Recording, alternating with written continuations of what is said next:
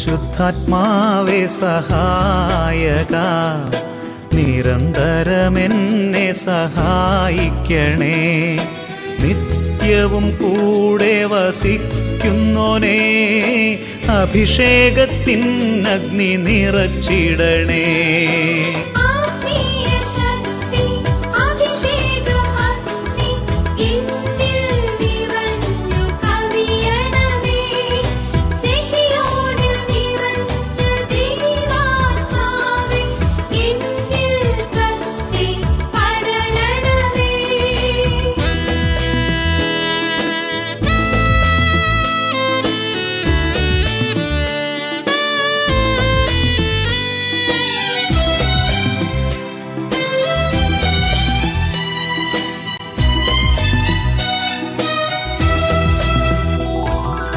എന്നുള്ളിൽ നിറയുന്ന ദൈവിക ശക്തി ലൗകിക ശക്തിയെ തകർത്തിടുന്നു.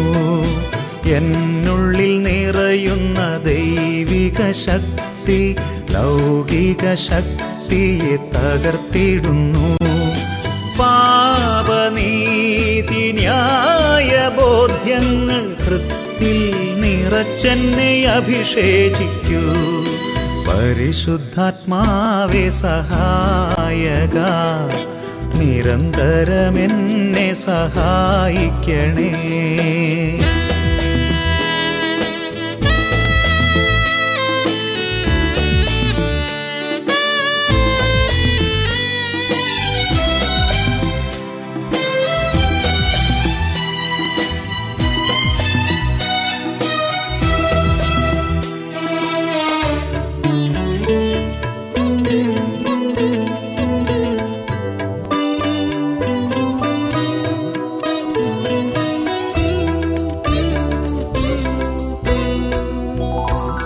വചനം പഠിക്കുവാൻ കൃപ ചൊരിയണമേ, അനുസ്മരിച്ചിടാനും വരമരുളൂ. ദൈവപുത്രന് സാക്ഷ്യമേകാൻ അഭിഷേക അഗ്നിയെ ജ്വലിപ്പിച്ചിടൂ.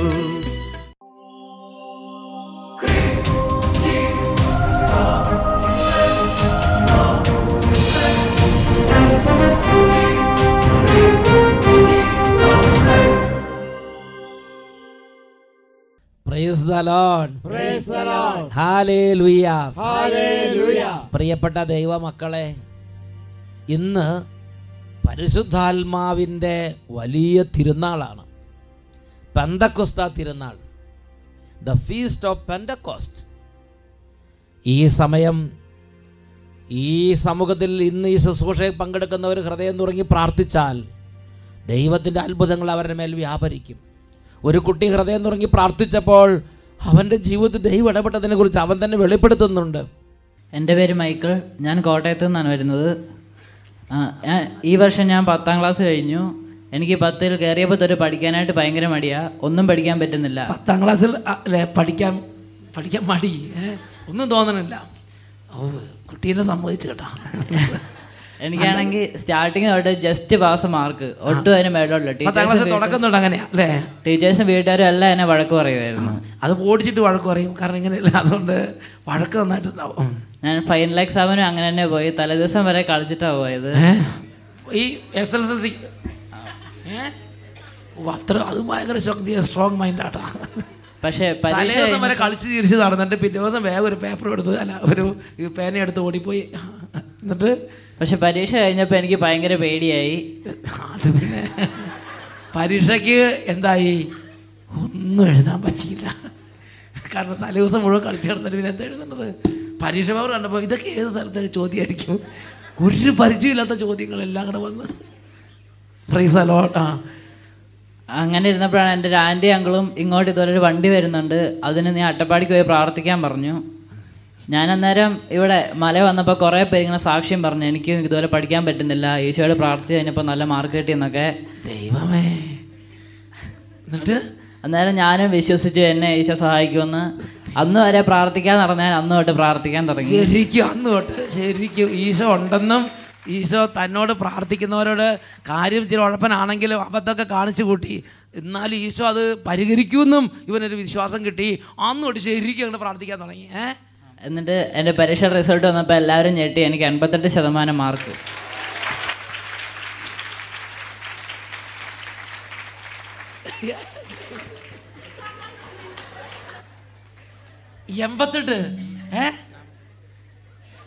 മകനെ 88 തലേ ദിവസം വരെ കളിച്ച് അവസാനത്തെ സീരിയലും കണ്ട് കളിയുടെ കൂടുതലാണ് ടി വി ഭ്രാന്ത്. അത് കുറച്ചുണ്ടാവും, കുറച്ച് ഇല്ല, അത്രയില്ല അല്ലേ, കളിയാണ് മെയിൻ. എന്തായാലും ശരി. എന്നിട്ടേ പക്ഷെ എന്നാലും അവൻ ഇവിടെ വന്നപ്പം ചില കുട്ടികൾ വന്ന് എനിക്ക് പരീക്ഷയ്ക്കൊന്നും എഴുതാൻ പറ്റിയില്ല, ഒരിക്കലും ഞാൻ ജയിച്ചിട്ടില്ല, പരീക്ഷ പേപ്പറിലൊന്നും എഴുതിയിട്ടില്ല, അതുകൊണ്ട് ഇനി ഈശോയ്ക്ക് മാത്രമേ ഇത് ചെയ്യാൻ പറ്റുമെന്ന് പ്രാർത്ഥിച്ചപ്പം ഈശോ അവർക്ക് 80-90% മാർക്ക് കൊടുത്തത് ഇവൻ കേട്ടപ്പോൾ ഇവന് വിശ്വാസമായി. അപ്പോൾ ഇവൻ പറഞ്ഞു, ആ കുട്ടികൾക്ക് കൊടുത്ത പോലെ എന്നെ ഒന്ന് സഹായിച്ചാൽ ഞാൻ ഇനി തൊട്ട് ശരിക്കും കഠിനാധ്വാനം ചെയ്തോളാം അല്ലേ. ഇനി കഠിനാധ്വാനം ഞാൻ തീരുമാനിക്കണം, ഇല്ലെങ്കിൽ ഫൗളാവും കേട്ടോ. അപ്പോൾ അതുകൊണ്ട് ഈശോയോട് പറഞ്ഞു, ഇതുവരെ വന്നതെല്ലാം മായ്ച്ചു കളയാം, ഇനി കോളേജിലേക്ക് വിട്ടാൽ ശരിക്കും പഠിച്ചോളാം എന്ന് പറഞ്ഞ് അങ്ങോട്ട് പ്രാർത്ഥിച്ചു. അന്നുകൊണ്ട് നല്ല വിശ്വാസമായി, ശരിക്കും അങ്ങോട്ട് പ്രാർത്ഥിച്ചു. എത്ര മാർക്ക് നിങ്ങൾ പറഞ്ഞു? അത് കേൾക്കുമ്പോൾ ശരിക്കൊരു 88% മാർക്ക്. കുറേ മരമണ്ടൂസുകൾ ഇരിപ്പുണ്ട്. 88% മാർക്ക് കിട്ടി. 88%. കുട്ടികളെ പഠിക്കാൻ ബുദ്ധിയില്ലാത്തവരും ഓർമ്മയില്ലാത്തവരും താല്പര്യമില്ലാത്തവരും സ്കൂളിൽ പോകാനോ താല്പര്യമില്ലാത്തവരും ഒക്കെ കേൾക്കണം. ഈശോയോട് പ്രാർത്ഥിച്ചാൽ ഈശോ നമ്മുടെ അവസ്ഥ എന്തു തന്നെയാണെങ്കിലും മാറ്റി നല്ല നിലയിൽ ഈശോ നമ്മളെ നടത്തും. അന്ന് തൊട്ടാ ഞാൻ കുടുംബ പ്രാർത്ഥനയ്ക്ക് നേരെ കൂടാൻ തുടങ്ങി. അന്ന് തൊട്ട് പിന്നെ കുടുംബ പ്രാർത്ഥന നേരെ ചൊവ്വേ, അതെനിക്ക് ഭയങ്കര ഇഷ്ടമായിട്ടാണ്.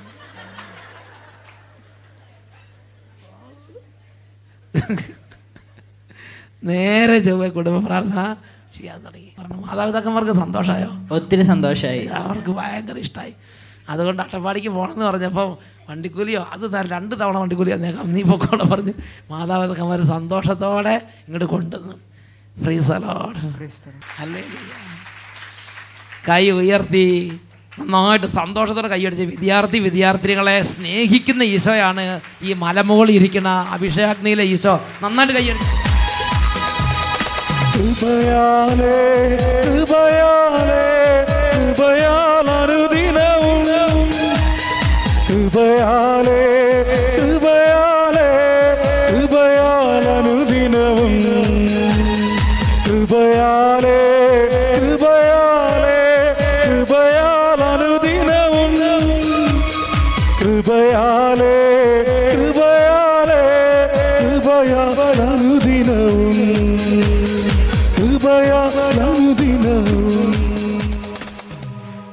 Praise the Lord. Praise the Lord. Hallelujah.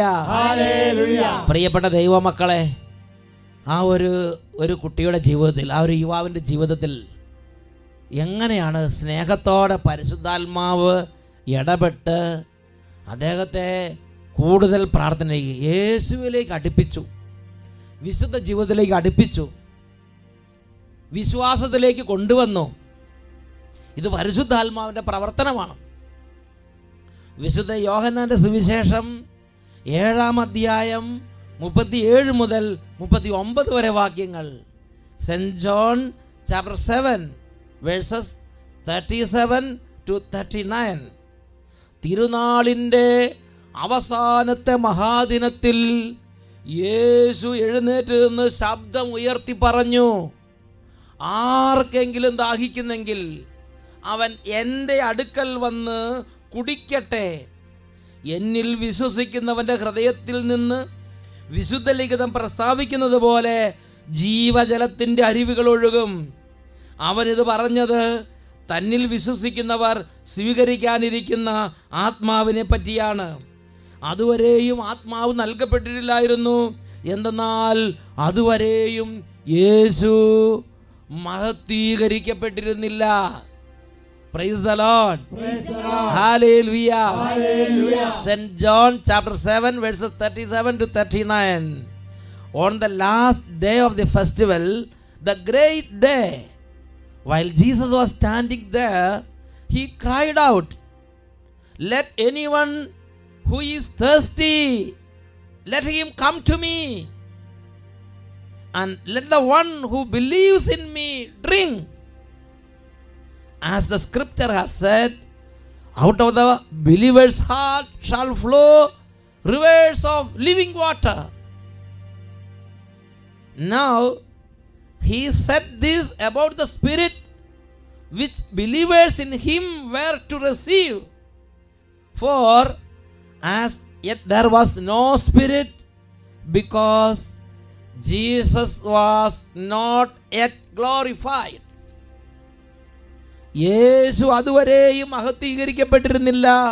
അതിനാൽ അതുവരെയും പരിശുദ്ധാത്മാവ് നൽകപ്പെട്ടിട്ടില്ലായിരുന്നു. വിശുദ്ധ യോഹന്നാന്റെ സുവിശേഷത്തിൽ മഹത്വീകരിക്കപ്പെടുക എന്നതിൻ്റെ അർത്ഥം കുരിശിൽ മരിക്കുക, നമ്മുടെ പാപങ്ങൾക്ക് ബലിയായി തീരുക എന്നതാണ്. നമ്മുടെ പാപങ്ങൾക്ക് വേണ്ടി ബലിയായി തീർന്ന് ഈശോ കുരിശിൽ മരിച്ചുകൊണ്ടാണ് നമ്മുടെ മേൽ ഈ പരിശുദ്ധാത്മാവിനെ വർഷിച്ചത്. എന്തിനു വേണ്ടിയാണ് ഈ പരിശുദ്ധാത്മാവിനെ നമ്മുടെ മേൽ വർഷിച്ചത്? സുവിശേഷ വേല, ആത്മാക്കളെ നിത്യജീവനിലേക്ക് കൊണ്ടുവരാൻ വേണ്ടിയാണ് ഈ പരിശുദ്ധാത്മാവ് ലോകത്തിലേക്ക് അയക്കപ്പെട്ടിരിക്കുന്നത്.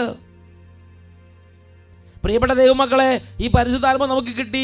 ഇനി പരിശുദ്ധാത്മാവുമായി നല്ല ഫ്രണ്ട്ഷിപ്പിൽ, നല്ല സന്തോഷമായി, അങ്ങനെ ഇൻറ്റിമേറ്റ് ഫ്രണ്ടായി പരിശുദ്ധാത്മാവോടെ ജീവിക്കുക, അങ്ങനെ സന്തോഷിക്കുക. ഇതിനല്ല പരിശുദ്ധാത്മാവ് നമ്മുടെ മേൽ വർഷിക്കപ്പെട്ടിരിക്കുന്നത്. നമുക്ക് നന്നായി പ്രാർത്ഥിക്കണം, നമുക്ക് നന്നായി പഠിക്കണം, നമുക്ക് നന്നായി നല്ല സൽസ്വഭാവം ഉണ്ടാകണം. ഇതിനു വേണ്ടി മാത്രമല്ല പരിശുദ്ധാത്മാവ് നമ്മുടെ മേൽ വർഷിക്കപ്പെട്ടിരിക്കുന്നത്. Holy spirit is the spirit of evangelisation. Holy spirit is a chief evangeliser. പരിശുദ്ധാത്മാവ് നമ്മുടെ മേൽ വന്നു കഴിയുമ്പോൾ നമ്മളെ പ്രാർത്ഥനയിലേക്ക് അടുപ്പിക്കും, നമ്മളെ വിശ്വാസത്തിലേക്ക് അടുപ്പിക്കും, നിത്യജീവനിലേക്ക് അടുപ്പിക്കും. നമുക്ക് അനുതാപം കിട്ടും, നമുക്ക് പാപബോധം ഉണ്ടാവും, നമ്മൾ ദൈവപിതാവിനെ പിതാവേ എന്ന് വിളിക്കാൻ തുടങ്ങും, യേശുവിനെ കർത്താവേ എന്ന് വിളിക്കാൻ തുടങ്ങും. മാത്രമല്ല, നമ്മൾ മറ്റനേകം ആത്മാക്കളെ പോയി യേശു ക്രിസ്തുവിലേക്ക് കൂട്ടിക്കൊണ്ടുവരും. ഒന്ന് ഉച്ചത്തിൽ പറഞ്ഞേ, ഹല്ലേലൂയ, ഹല്ലേലൂയ. ഓരോ ആത്മാവിലേക്ക് ഈ പരിശുദ്ധാത്മാവ് വന്നു കഴിയുമ്പോൾ, മറ്റുള്ളവരുടെ മേൽ പരിശുദ്ധാത്മാവ് നിറയാൻ വേണ്ടി നമ്മൾ പ്രാർത്ഥിച്ചു കഴിയുമ്പോൾ, നമ്മുടെ പ്രാർത്ഥന ദൈവസന്നിധി സ്വീകാര്യമാകുമ്പോൾ, ഈ ആത്മാവ് അവരുടെ മേൽ വർഷിക്കപ്പെട്ട് കഴിയുമ്പോൾ, പരിശുദ്ധാത്മാവിന് മാത്രം അറിയാവുന്ന വഴികളിലൂടെ പരിശുദ്ധാത്മാവ് ആത്മാക്കളെ, മനുഷ്യരെ, ഓരോരുത്തരെയും നിത്യജീവനാകുന്ന യേശു ക്രിസ്തുവിലേക്ക് അടുപ്പിക്കും. ഒരനുഭവം നമുക്ക് ശ്രദ്ധിക്കാം. എൻ്റെ പേര് ജോയി. എൻ്റെ മോൻ 10ാം ക്ലാസ്സിൽ പഠിച്ചുകൊണ്ടിരുന്നു. അവൻ 8ാം ക്ലാസ് വരെയും വലിയ തെറ്റില്ലാത്ത രീതിയിൽ പഠനം നടത്തിക്കൊണ്ടിരുന്നു. പക്ഷേ ഹൈസ്കൂളോട് കയറി കഴിഞ്ഞപ്പോൾ പഠനം പൊതുവെ കുറഞ്ഞ് 10ാം ക്ലാസ്സിൽ എത്തിക്കഴിഞ്ഞപ്പോൾ ഫസ്റ്റിലത്തെ ഓണപരീക്ഷയ്ക്ക് വന്നപ്പോൾ എല്ലാ വിഷയങ്ങൾക്കും ഏകദേശം 40-ന് താഴെ മാർക്ക് കിട്ടിയുള്ളൂ. കണക്കിനാണെങ്കിൽ 80-ൽ 5 മാർക്കാണ് കിട്ടിയത്. 80-ൽ 5 മാർക്ക് എന്ന് പറഞ്ഞാൽ ഇനി ഇത്തിരി കൂടെ താഴത്തേക്ക് പോന്നാൽ ഒരു കാര്യത്തിൽ 1ാം സ്ഥാനത്താവും. അങ്ങനെ ഞങ്ങൾ മാനസികമായിട്ടാകെ ഭയങ്കര സങ്കടവും ദുഃഖമൊക്കെ എല്ലാവർക്കും, വൈഫിനും വീട്ടിലെല്ലാവർക്കും ഉണ്ടായി. അപ്പോൾ പലരും പറഞ്ഞു. അപ്പോൾ എൻ്റെ വൈഫാണ് ഒരു പ്രാവശ്യം ഇവിടെ അട്ടപ്പാടിയിൽ വന്നിരുന്ന വ്യക്തിയാണ്. ആ ഒരു വിശ്വാസത്തിൽ പുള്ളിക്കാരത്ത് പറയും, ജോയ് അട്ടപ്പാടി ആ പുസ്തകം എടുത്ത് പ്രാർത്ഥിക്കാമെന്ന് പറയും. ഞാൻ പറഞ്ഞ പുസ്തകം എടുത്ത് പ്രാർത്ഥിച്ചു കഴിഞ്ഞാൽ ആൾ ജയിക്കുമോ, ആൾ വീട്ടിൽ നിന്ന് പഠിക്കാനല്ലേ ജയിക്കുള്ളൂ എന്ന് പറഞ്ഞ് ഞാൻ കളിയാക്കും. എനിക്കാണെങ്കിൽ സഹോദരന് ആ ലോകത്തിന്റെ വിശ്വാസമാണ്. താൻ പാതി ദൈവം പാതി എന്നല്ല, മുഴുവൻ നമ്മൾ നോക്കിയാൽ നമുക്കുണ്ട്, അവനോ നോക്കിയാൽ അവനോന് കൊള്ളാം, ജയിക്കണമെങ്കിൽ പഠിക്കണം. ഞാനതുപോലെ തന്നെ ഒരു സത്യം പറയട്ടെ, ഇതിലൊന്നും വിശ്വസിച്ചിരുന്ന വ്യക്തിയല്ല. ഞാൻ ആദ്യമായിട്ടാണ് അട്ടപ്പാടിയിൽ വരുന്നതും ഒരു മുഴുവൻ ദിനത്തിലുള്ള ഒരു ധ്യാനത്തിൽ പങ്കെടുക്കുന്നത് എൻ്റെ ജീവിതത്തിൽ ആദ്യമാണ്. ഒരു ദിവസത്തെ 5 ദിവസത്തെ ധ്യാനത്തിന് ഇവിടുത്തെ ആളുകൾ ഒരുപാട് തവണ പങ്കെടുത്തുകൊണ്ടിരിക്കുകയാണ്. 5 ദിവസം താമസ ധ്യാനം അതൊന്നുമില്ല, ഒരു ദിവസത്തെ ധ്യാനത്തിന് ആദ്യമായിട്ട് കൂടുകയാണ്. അപ്പൊ നോക്ക് ആളുടെ സംഭവം മനസ്സിലായി. എൻ്റെ ഇടവപ്പള്ളിയിൽ പോലും 3 ദിവസം ധ്യാനം കൂടുമ്പോൾ ഞാൻ അവസാന ദിവസം അവസാന മണിക്കൂറുകളിൽ ചെന്ന് നിന്ന് കൂടി ഇങ്ങോട്ട് പോരും. കാരണം എപ്പോഴും ഞങ്ങൾ സുഹൃത്തുക്കൾ ഞാൻ വിമർശിക്കും, കാരണം പ്രാർത്ഥിക്കാൻ എന്തിനാണ് ഇത് അട്ടപ്പാടി വരെയും പോണത്, വീട്ടിൽ നിന്ന് പ്രാർത്ഥിച്ചുകൂടെ എന്നുള്ള ചില ചിന്താഗതികളും അങ്ങനെയുള്ള കാഴ്ചപ്പാടും എനിക്ക് ആയിരുന്നാൽ ഞാനൊരിക്കലും ഇത് കയ്യിലെടുക്കുകയോ ഇതിന് പ്രാർത്ഥിക്കുകയോ ചെയ്തൊരു വ്യക്തിയല്ല. 10ാം ക്ലാസ്സിൽ അങ്ങനെ ക്രിസ്മസ് പരീക്ഷ വന്നു. ക്രിസ്മസ് പരീക്ഷയ്ക്ക് ഈ പറഞ്ഞ പോലെ തന്നെ മാർക്ക് വളരെ ഈ 40% നിന്ന് ഒരു 45% വർദ്ധിച്ചെന്നല്ലാണ്ട് യാതൊരു വിരോധിയും വന്നില്ല. 4 മാർക്ക് കിട്ടിയത് 8 മാർക്കായി മാത്സിന് 80. ഞാൻ അവനോട് കളിയാക്കി ചോദിക്കും, ഇത്രയും നേരം നീ ബുക്കിൽ എഴുതി വെച്ചതിൻ്റെ ആ ഒരു മാർക്ക് പോലും അവർ തന്നില്ല, പേനായും പെൻസിൽ ഇത്രയും ചിലവാക്കിയില്ല, അതിൻ്റെ മാർക്ക് പോലും ടീച്ചർ തന്നില്ലോടാ.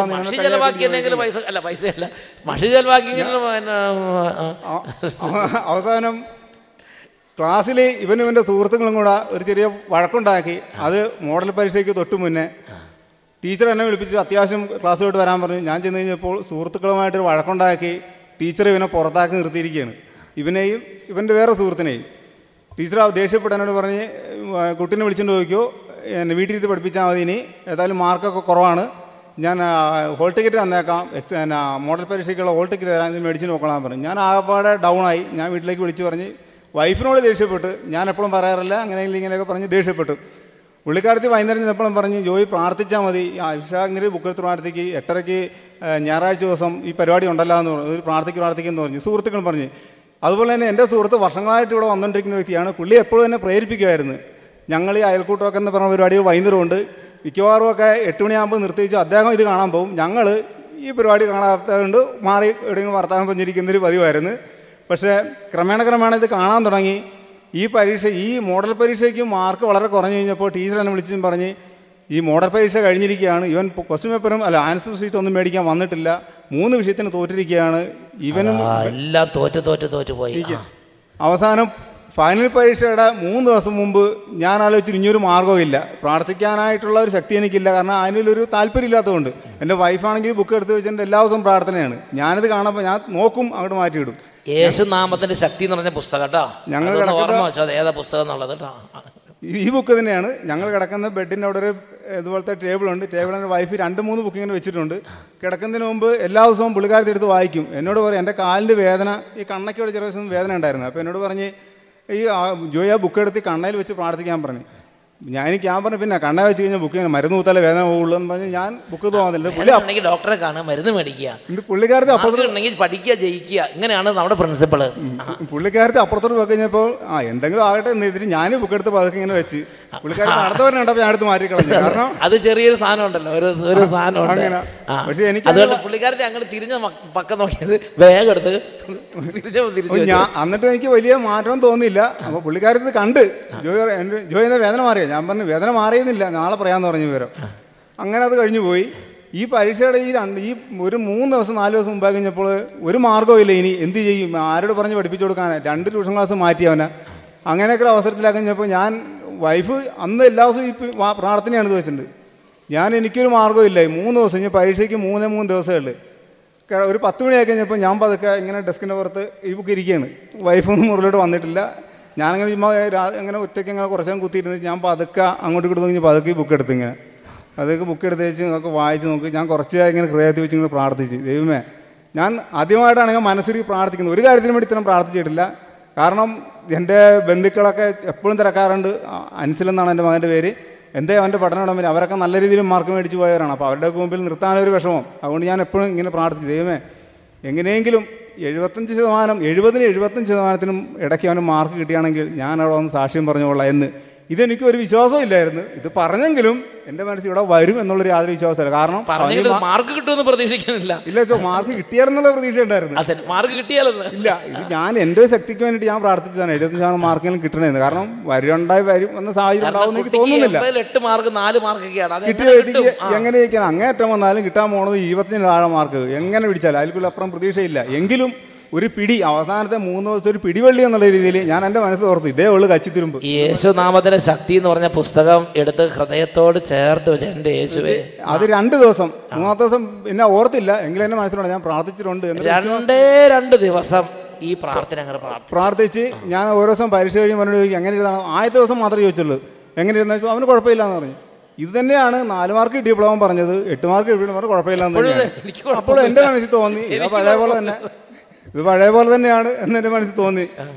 അങ്ങനെ പരീക്ഷ കഴിഞ്ഞ് പിന്നെയാണെന്ന് ചോദിച്ചില്ല. റിസൾട്ട് വന്ന് പരീക്ഷ കഴിഞ്ഞ് ഒരു ദിവസം കഴിഞ്ഞ് ഉടനെ ഇവൻ വീട്ടിൽ നിന്ന് നമ്മുടെ ഒരു ബന്ധുവിൻ്റെ വീട്ടിലായിട്ട് 1 ആഴ്ച നിൽക്കാനായിട്ട് പോയി, 2 ആഴ്ച നിൽക്കാനായിട്ട് പോയി. അവിടെ ഒരു ആവശ്യം ഉണ്ടായിരുന്നു, അങ്ങനെ നിൽക്കാൻ പോയി.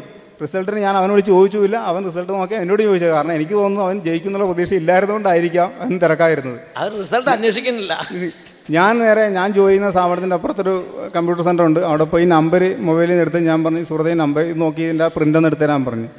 ഞാൻ പ്രിൻ്റ് എടുത്ത് നോക്കി, അവൻ 93% മാർക്കോടെ ജയിച്ചിരിക്കുന്നു. ഞാൻ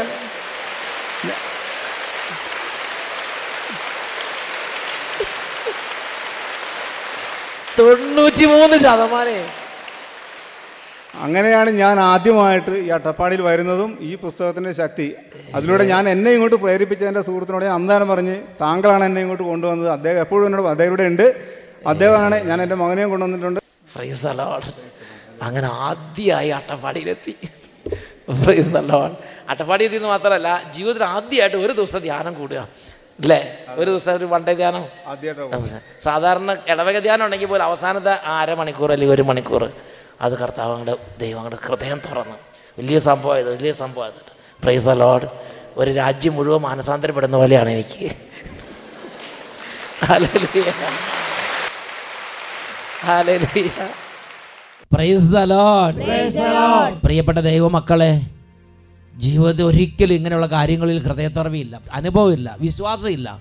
ആ ഒരു ദൈവ പൈതലിനെ എത്ര ടെൻഡറായിട്ടാണ്, എത്ര ശ്രദ്ധയോടെയാണ് പരിശുദ്ധാത്മാവ് യേശുവാകുന്ന നിത്യജീവനിലേക്ക് കൊണ്ടുവന്നത്.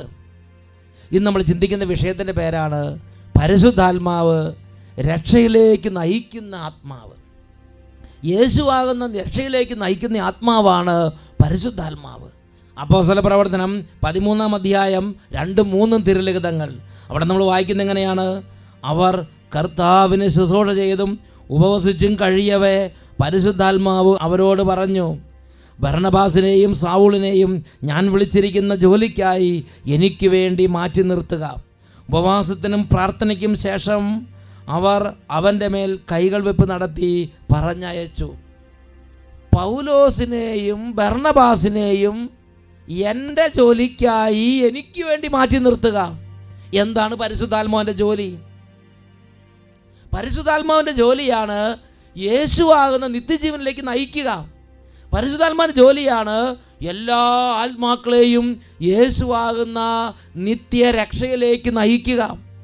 വിശുദ്ധ യോഹന്നാൻ്റെ സുവിശേഷം 17-ാം അധ്യായം 3-ാം തിരുലിഖിതം, സെന്റ് ജോൺ 17:3. ഏകസത്യദൈവമായ അവിടുത്തെയും അവിടുന്ന് അയച്ച യേശുവിനെയും അറിയുക എന്നതാണ് നിത്യജീവൻ. 1 യോഹന്നാൻ 5:12. പുത്രനെ സ്വന്തമാക്കിയവൻ ജീവൻ സ്വന്തമാക്കിയിരിക്കുന്നു, പുത്രനെ സ്വന്തമാക്കാത്തവന് ജീവനില്ല. 1 ജോൺ 5:12. യേശുവാണ് നിത്യജീവൻ. അതിലേക്ക് നമ്മളെ പരിശുദ്ധാത്മാവ് കൊണ്ടുവരും. മാത്രമല്ല, നമ്മൾ ഒരിക്കൽ പരിശുദ്ധാത്മാവ് നിറഞ്ഞാൽ ഈ ആത്മാവിൻ്റെ ദൗത്യം യേശുവിലേക്ക് ആത്മാക്കളെ ആകർഷിക്കുക, വിശ്വാസത്തിലേക്ക് മക്കളെ കൊണ്ടുവരിക, വിശുദ്ധ ജീവിതത്തിലേക്ക് ദൈവജനത ഉയർത്തുക. ഈ ആത്മാവിൻ്റെ ദൗത്യം നമ്മൾ ഏറ്റെടുക്കും. പരിശുദ്ധാത്മാവ് ഉണ്ടെങ്കിൽ നമ്മൾ സുവിശേഷ വേല ചെയ്യും. Holy spirit is the spirit of evangelisation. ഈ നിമിഷങ്ങളിൽ നമുക്ക് പരിശുദ്ധ കുർബാനയുടെ മുമ്പിൽ എഴുന്നേറ്റ് നിന്ന് ഹൃദയം തുടങ്ങി, ഓ പരിശുദ്ധാത്മാവേ, ആദ്യ പെന്തക്കോസ്താ തിരുനാളിൽ കൊടുങ്കാറ്റിൻ്റെ ആരവത്തോടെ എഴുന്നള്ളി വന്നതുപോലെ ഇപ്പോൾ ഞങ്ങളുടെ മേൽ എഴുന്നള്ളി വരണമേ എന്ന് പ്രാർത്ഥിക്കാം.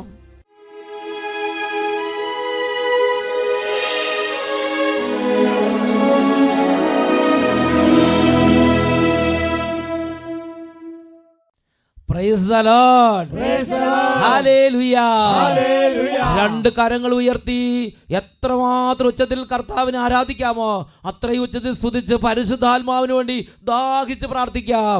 Hallelujah. Hallelujah. Glory, glory, glory. Fire, fire.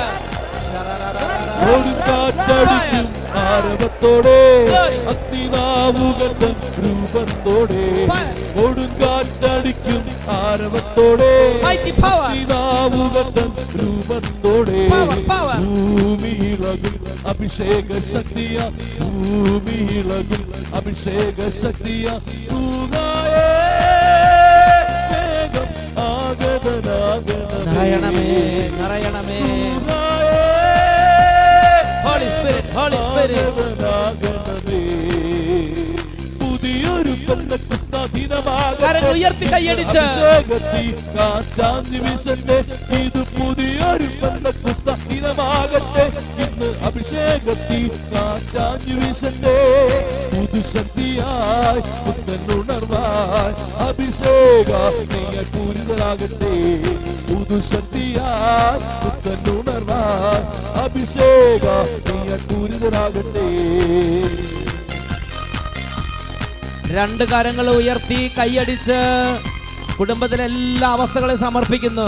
രോഗികളെ സമർപ്പിക്കുന്നു. വിദ്യാർത്ഥിനികൾ, ബാലികാ ബാലന്മാർ, യുവതിവാക്കന്മാർ, പ്രാർത്ഥിക്കാൻ മന്ദതയുള്ളവർ, വിഷമമുള്ളവർ എല്ലാവരെയും സമർപ്പിച്ചോ. ദൈവമേ, ജനതകളുടെ മേൽ ആത്മാവിനെ ചൊരിയണമേ. അഭിഷേകത്തിൻ ഉണർവ് നൽകിടുക. വലിയ ആഹ്ലാദത്തോടെ സാക്ഷികളാകാൻ ധൈര്യം നൽകിടുക. ജനതകളിൽ അഭിഷേകത്തിൻ ഉണർവ് നൽകിടുക.